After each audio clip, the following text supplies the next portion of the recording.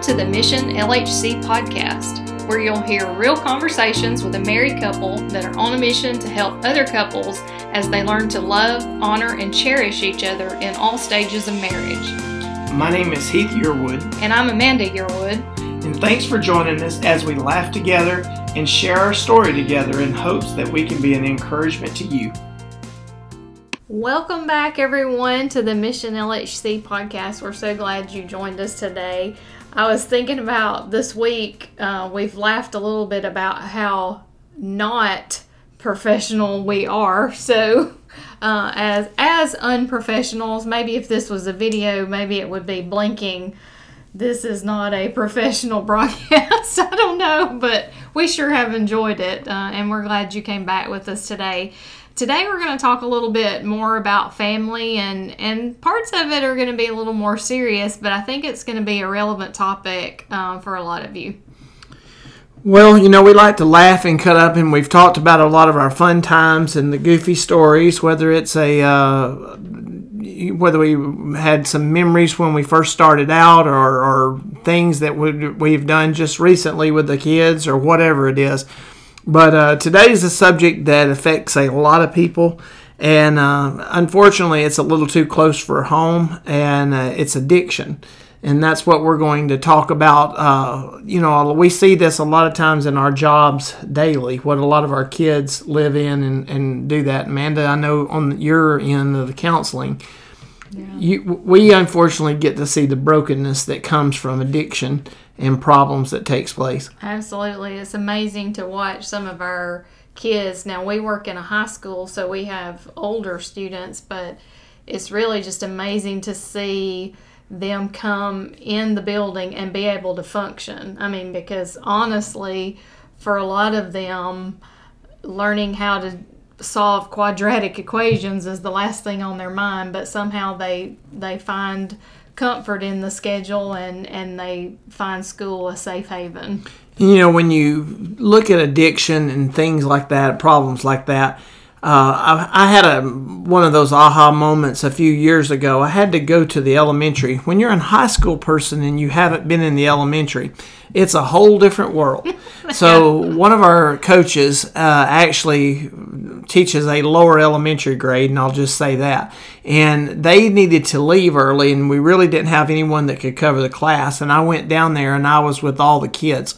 Now, I forget, in high school, they think you've got a plague and they don't want to be around you. In elementary, they think you're the grandest thing in the world, especially if you're new, and they all want to hug you and they want to be around you. Oh, yeah, lots of hugs. But that day, though, I kind of was able to see things a little bit differently. At that point, all the kids in their mind were equal. They all have the same opportunity, the same chance. They didn't know if they were rich, if they were poor. They didn't know their race, didn't anything. They were equal in their minds while they were in that classroom. But what, unfortunately, I kind of felt in my heart that I see the back end of it in high school when the world's problems have kind of creeped in. And it's sad because sometimes some of our children don't have a chance. That if all they've ever grown up in is just complete addiction and everything that's going on in the house or other problems that can be there, it taints their life a whole lot unless the Holy Spirit can step in and they have that kind of moment. Or they might have other relatives or people that can help them out. And that was a sad moment for me because, I see the bad part of it a lot of times in high school. And, I wish that's something I could make go away, that everybody would be the same and that would continue on. But unfortunately, we live in a sinful world. And, that is one of the things we've talked about here in sharing the gospel. We live in a broken world, and this world, the devil is real here, Yeah, I remember, that made me think, I remember one day, it's been several years ago, but for whatever reason, I was looking at immunization records, trying to make sure everybody was in line. This was before we had the blessing of a school nurse, which is so wonderful. But I remember looking at those immunization records, and it just hit me, that for our high school kids, looking back at their early years, somebody loved them. somebody gave birth to them, somebody took them to the pediatrician for those well visits, and, just trying to imagine what happened in the space of about 12 years. And, that's kind of what we're going to focus on a little bit, some of the problems that do lead to this. And addiction is going to be the one that I'm going to talk about a little bit. I'm going to start out talking about, y'all have heard me tell that my mom is the reason I believe that I have Amanda. And she was a praying mom. She had a lot of those Proverbs 31 qualities. Mm-hmm. And if you ask any family member I have, she was the greatest listener they ever had. If they had problems, they all came to her. And she would listen. She wasn't judgmental. She helped them out. She was my everything. I'm an only child, and my mom is who I was with all the time. And I spoke to Life Recovery the other night, and I talked to them about them. I said, I guess my mom wanted me to know how to love. And my mom, she talked to me openly, that wanted me to talk. She wanted me to communicate, and that goes back what we told Amanda in the one episode, that I wasn't going to marry if she didn't talk to me.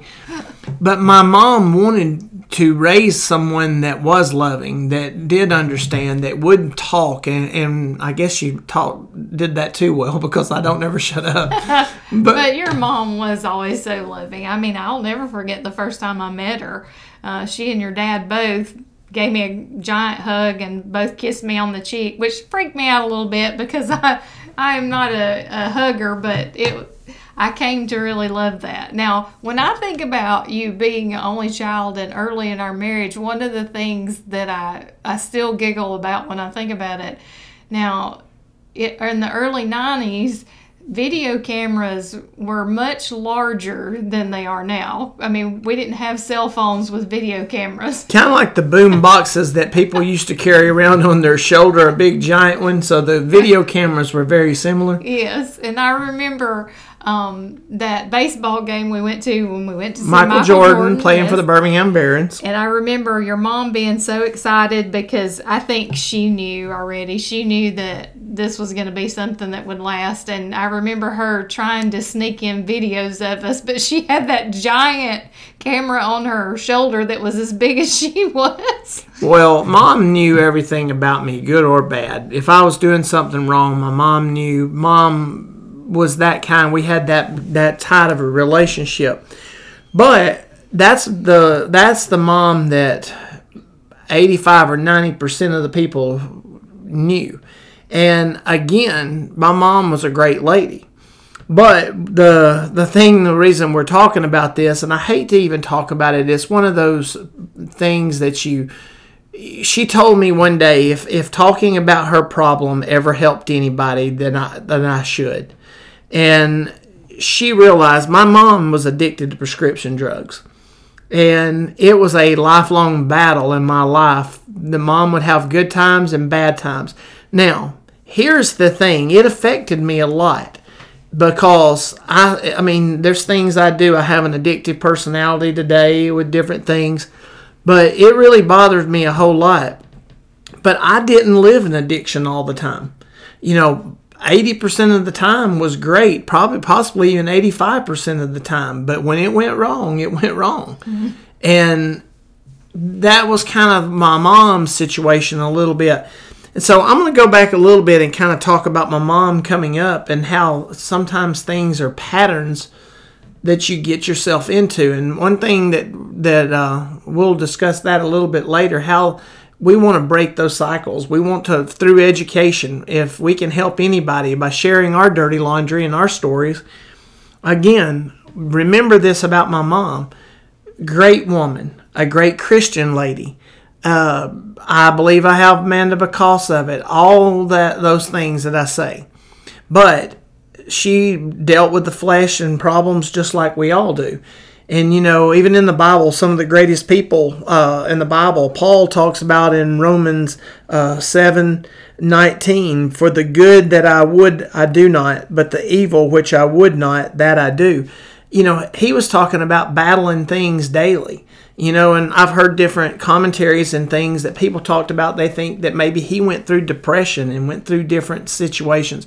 Well, my mom had a collection of a lot of those things. My mom suffered from depression, and I don't know which came first, the chicken or the egg. I don't know if addiction led to depression or if depression led to addiction, starting to do things or whatever. I really have no answers for those things, and that's I will never will. Your mom, I remember when I first really became aware of what was going on, she was always just so humble and transparent about it. She didn't try to hide her weaknesses, and she was open about it. But I remember her telling me one day that for her it started early on, when she was 11 or 12 years old. Well, and I think a lot of times my grandparents, her parents, her mother was a great lady, was a solver, a problem solver. Well, sure. She's the one that would leave me the Coke and moon pie for lunch and let me take a nap on the couch. She was awesome. And I think her behavior was probably a learned behavior as well, that her parents probably did this for her. When you're sick, take this. My grandmother was the type, if you had a headache, well, here, you need to take this Tylenol, take this pill.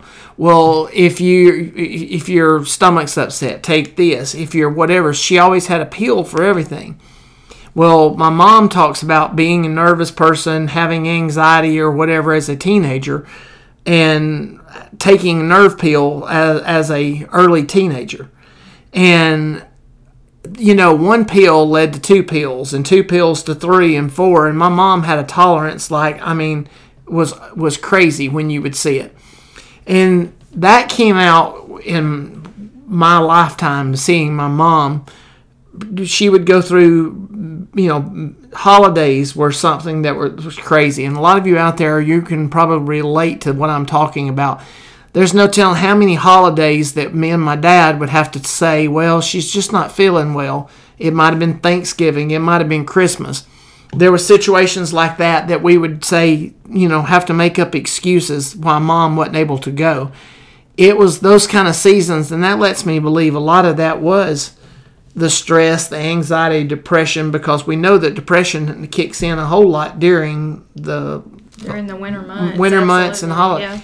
Yeah. And things like that would go, and the older my mother got, the more of a recluse she became, and she would stay in. And so when I was a kid, this is some of the things that stick in my mind a lot. My mom was an expert doctor shopper. And some of y'all remember there was a doctor in Winston County, and I won't say any names or anything, but y'all can imagine. Anyone our age or older would remember. Yes, that at this doctor, you could go in there and you could tell anything you needed, and you would leave in an envelope with pain pills in an envelope. Now, notice I said in an envelope, not in so they would fill it. Little pharmacy there. This is the same doctor that in 6th grade I was playing hooky and did not want to go to school. Mom and them taught me a valuable lesson. I just didn't want to go to school and told them I was sick. Mom loads me up, hauls me into the car, and we go over to the doctor. And he looks in my throat and says, yep, you got what everybody's got. And he gives me a shot. And at the time, this sounds like a crazy made-up lie. You use the same needle. Same needle, yes. So you didn't want to go at the end of the day. No, it was dull. No, it was. And you use the same needle, and they would dip it in alcohol and use that same needle. This was pre-AIDS, anything that we knew was going on. But so I wasn't sick at all, but they gave me a shot for about $5. You'd get your pills and everything, and it was a great poor man's doctor. Yeah, I remember my sister would still tell you now, anytime I got sick and we went over there to the doctor, he would say, yeah, she's got it too. Both of you got it. So that's why why penicillin doesn't work nowadays with half the people our age and everything. But the greatness behind that doctor and what they did actually for the community and the service. Yeah, absolutely. The same thing would be on the opposite side for someone with addiction. Well, my mom could figure out she could go to this doctor and get pills. She could go to one in a neighboring town. She could go to Coleman and get one. She could find, we knew where we could go. And there was times that my mom was under the influence when she would go get these things. And I look back and it was only by God's grace that nothing ever happened to us. And, so a lot of times it might be just a few pills and you could tell if mom had been taken. But then there was times that you would come in and mom couldn't stand up and was bad. And my dad would come in from work not knowing what he was going to see when he come home. Those were some of the moments. And again, 80 to 85% of the time, that wasn't the case. It was the greatest home you would come to. My mom spoiled my dad rotten. She was a housewife. She would have his meal ready at about 4:30 in the afternoon, which I used to think was crazy, but now I'm kind of resembling it. My dad had to be up at work at about 5 o'clock in Decatur.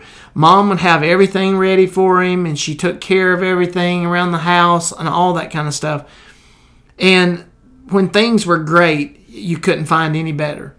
But again, those holidays and those moments, they stick in my thoughts and memories. And so that kind of stuff was big, and that addiction carried on, and it was monumental times in my life where you would see things happen. Amanda, a lot of this I only dealt with talking about before I talked the other day. A lot of it I've just kind of buried, so I had some of the emotions and stuff come out. I'm the only child, and my mom was the everything for me.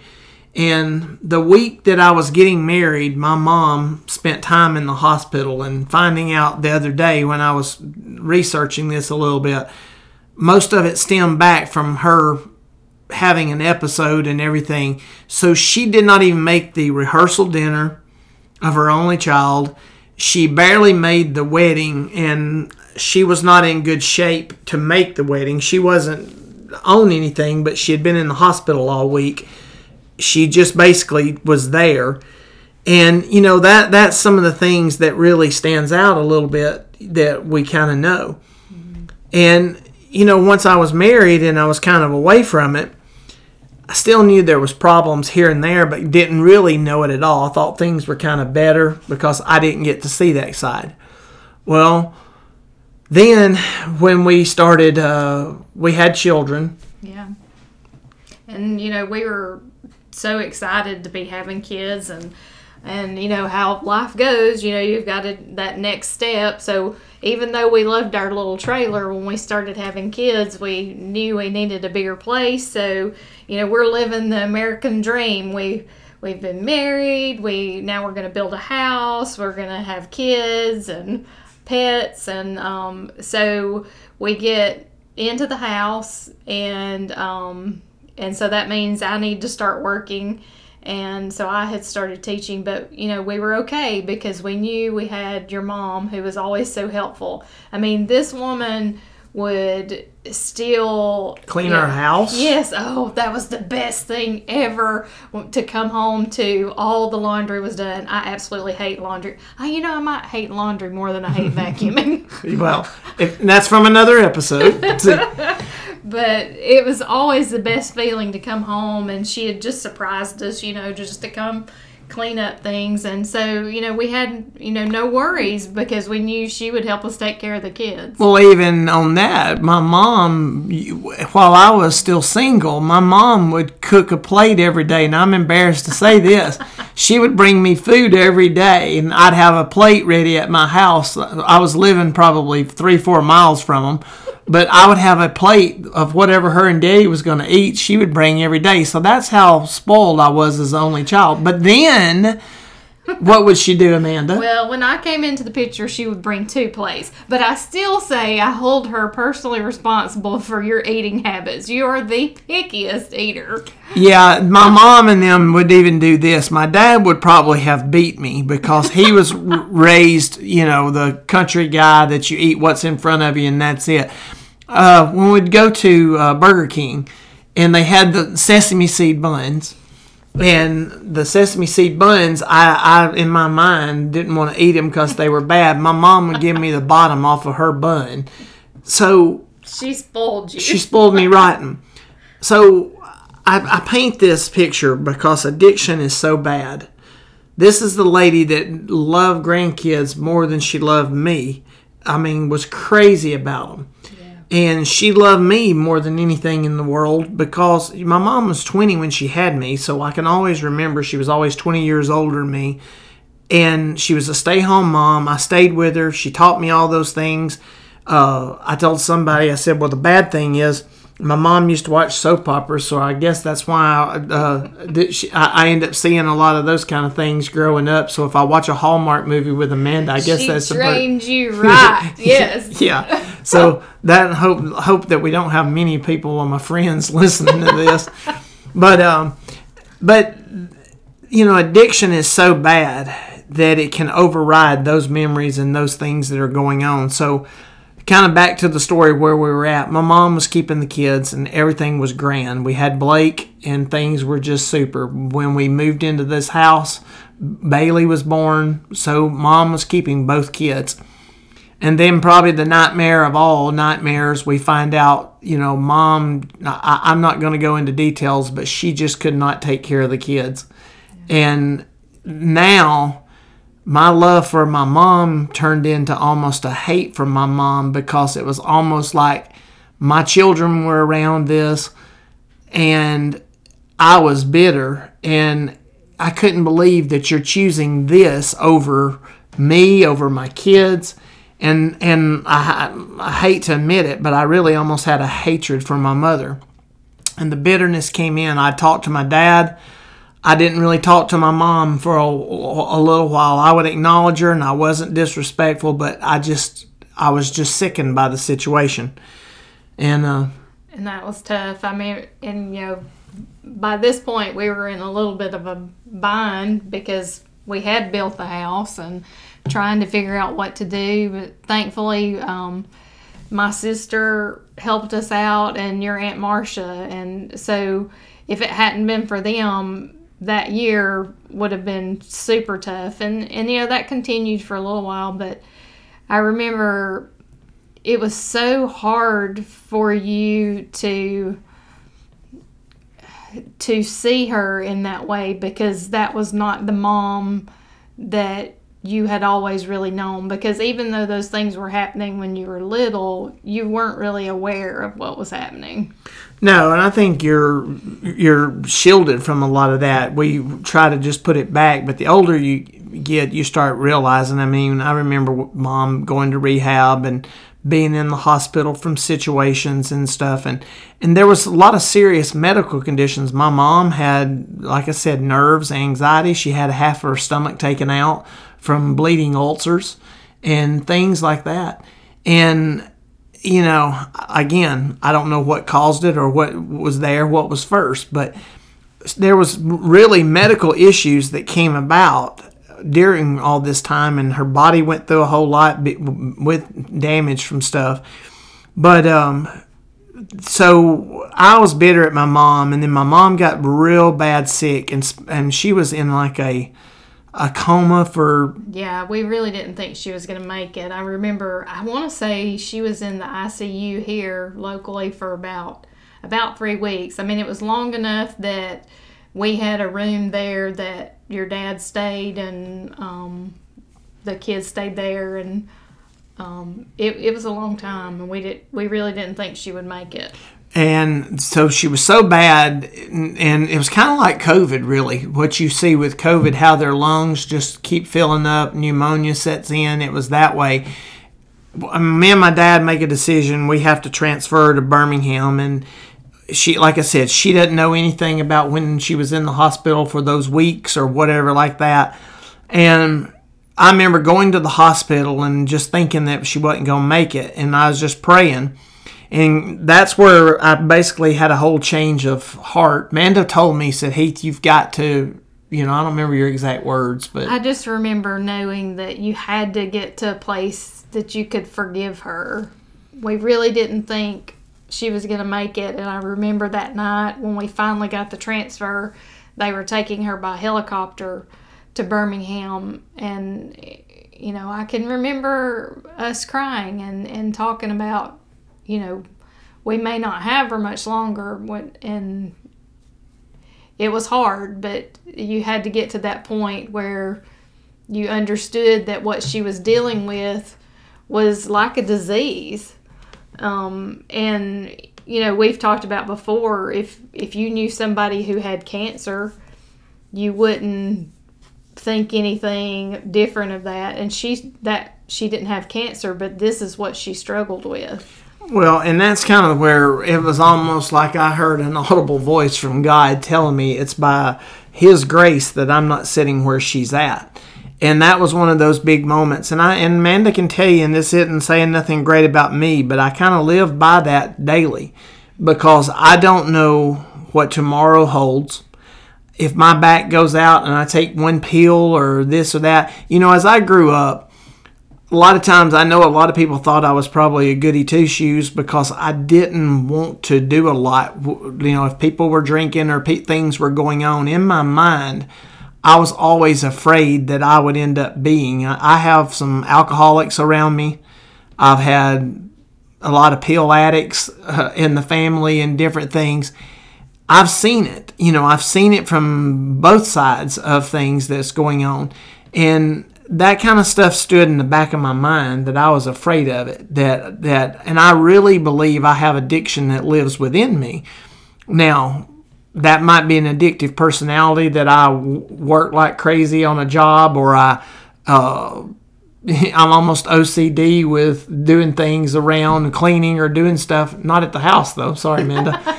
But things like that. I like to work out, whether it's run or to go to the gym or different things. I think I have to make sure that I put that kind of energy into things that I can control. And one thing I've noticed at the gym or the workout places I go to, there's a whole lot of people that suffer from addiction that end up in those places because it's something they can control. Mm-hmm. And when they feel certain anxiety or different things, get the energy out, they do something about it. And I really believe that I've had a blessing to be able to talk to a lot of people and that's in the situations, and sometimes, and you don't know how many times my story that I've went through by sharing it. A lot of the kids that are sitting in my office in trouble with different things, a lot of them are angry about situations like this going on at home. It might be an alcoholic father, but sometimes the alcoholism leads to abuse and different things that takes place. It doesn't always just stop with taking a pill and passing out. And I think it helps to relate to people that understand. And that's one reason we share the story, is because, you know, people, you know, we look back and Casting Crowns has a song about stained glass masquerade. Nearly every family that's listening to this right now, you've been affected personally by what we're talking about, whether it's pills or alcohol or whatever. And the same would be said at our churches or wherever. But a lot of times we don't talk about those things. Yeah, we just try to pretend like it's not happening. You know, you put on that face of, oh, everything's good. And how many times do we answer the question, you know, how are things going? We answer, never been better. You know, everything's great. And so we keep up that facade, that picture of what we think we're supposed to keep up. You know, I think it's important to, you know, always remember that the bottom line is we're all broken. We're all broken people.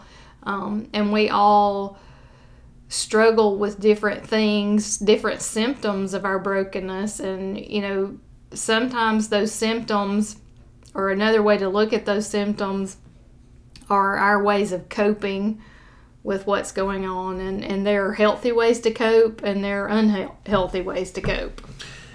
Yeah, and you know, and that's the thing. If you're listening to this, you have trouble or something, you know, I would like to say that I believe that the Holy Spirit has the power to take that desire from you. My mom did pray that. She wanted to, you know, she talked to me about addiction when, again, me and my mom talked a lot. She would be so remorseful that it was never going to happen again.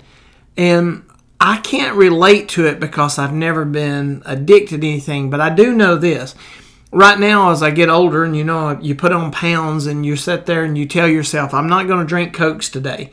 Well, it's kind of hard to give it up. Or if I don't want to have a dessert, well, I'm going to give up dessert. Well, that's just I'm going to do better tomorrow. Yes, and that's just something minor. How hard it is to give up something that you really love. That's not saying you're addicted to anything. That I can't imagine multiplying that by 100. How bad it is when your body actually craves something. So I do hope and pray that if you are suffering from addiction, that the good Lord can deliver you from that. And I've heard people that was alcoholics, they could just walk away from it and never have another problem. But I've heard people that it wasn't that easy. But you know what? You've got to find a faith-based program or something that helps to get through it, people to talk to, pastors, whoever it may be.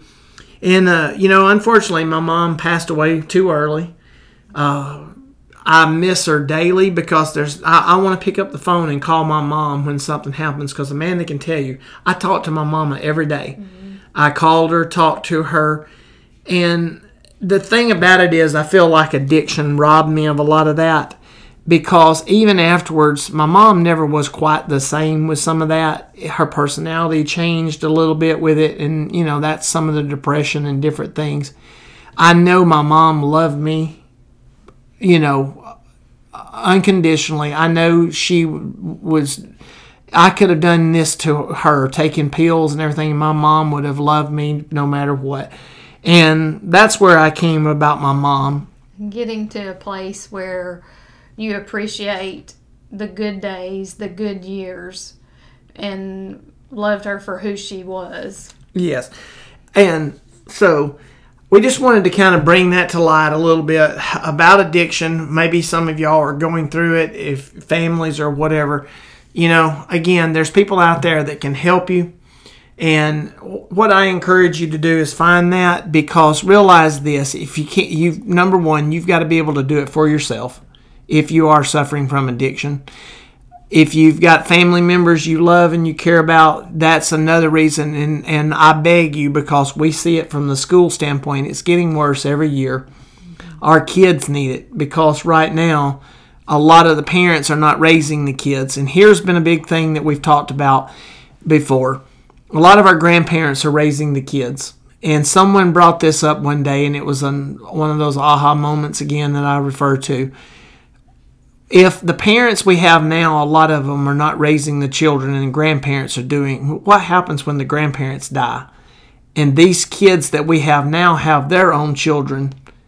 If their own parents couldn't take care of them, who's going to take care of the babies if they've got the same problems? Are we going to be a country of orphanages? We go to Africa and on mission trips, different things, and we work in orphanages and stuff.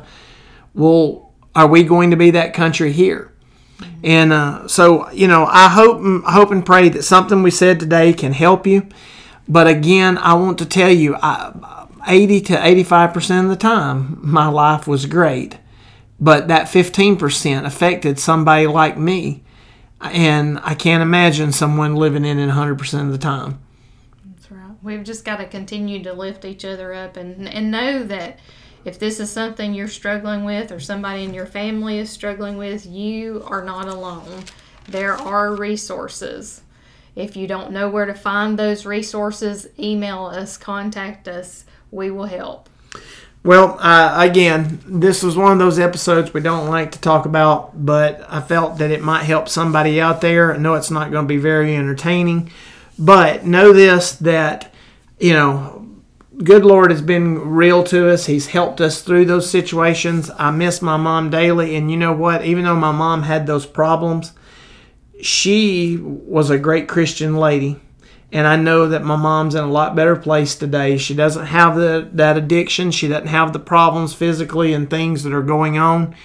And I know that she dealt with the battling and feeling so guilty herself going through things. But I just want you to focus and remember my mom for all the great things that she did and the things that she gave me and the prayers for me and all those kind of things. But my mom would want someone, if it could help one life, to tell her story, because that is this whole thing, the reason we started this podcast. Each of us have a story. Whether your story's good, bad, or whatever, we all have ugly parts of it. My ugly parts may help somebody. My mom's ugly parts of her life may help someone. And that's all that matters. Number one thing, if it points people to the Lord, that's why we're doing it. That's right. So, thank y'all.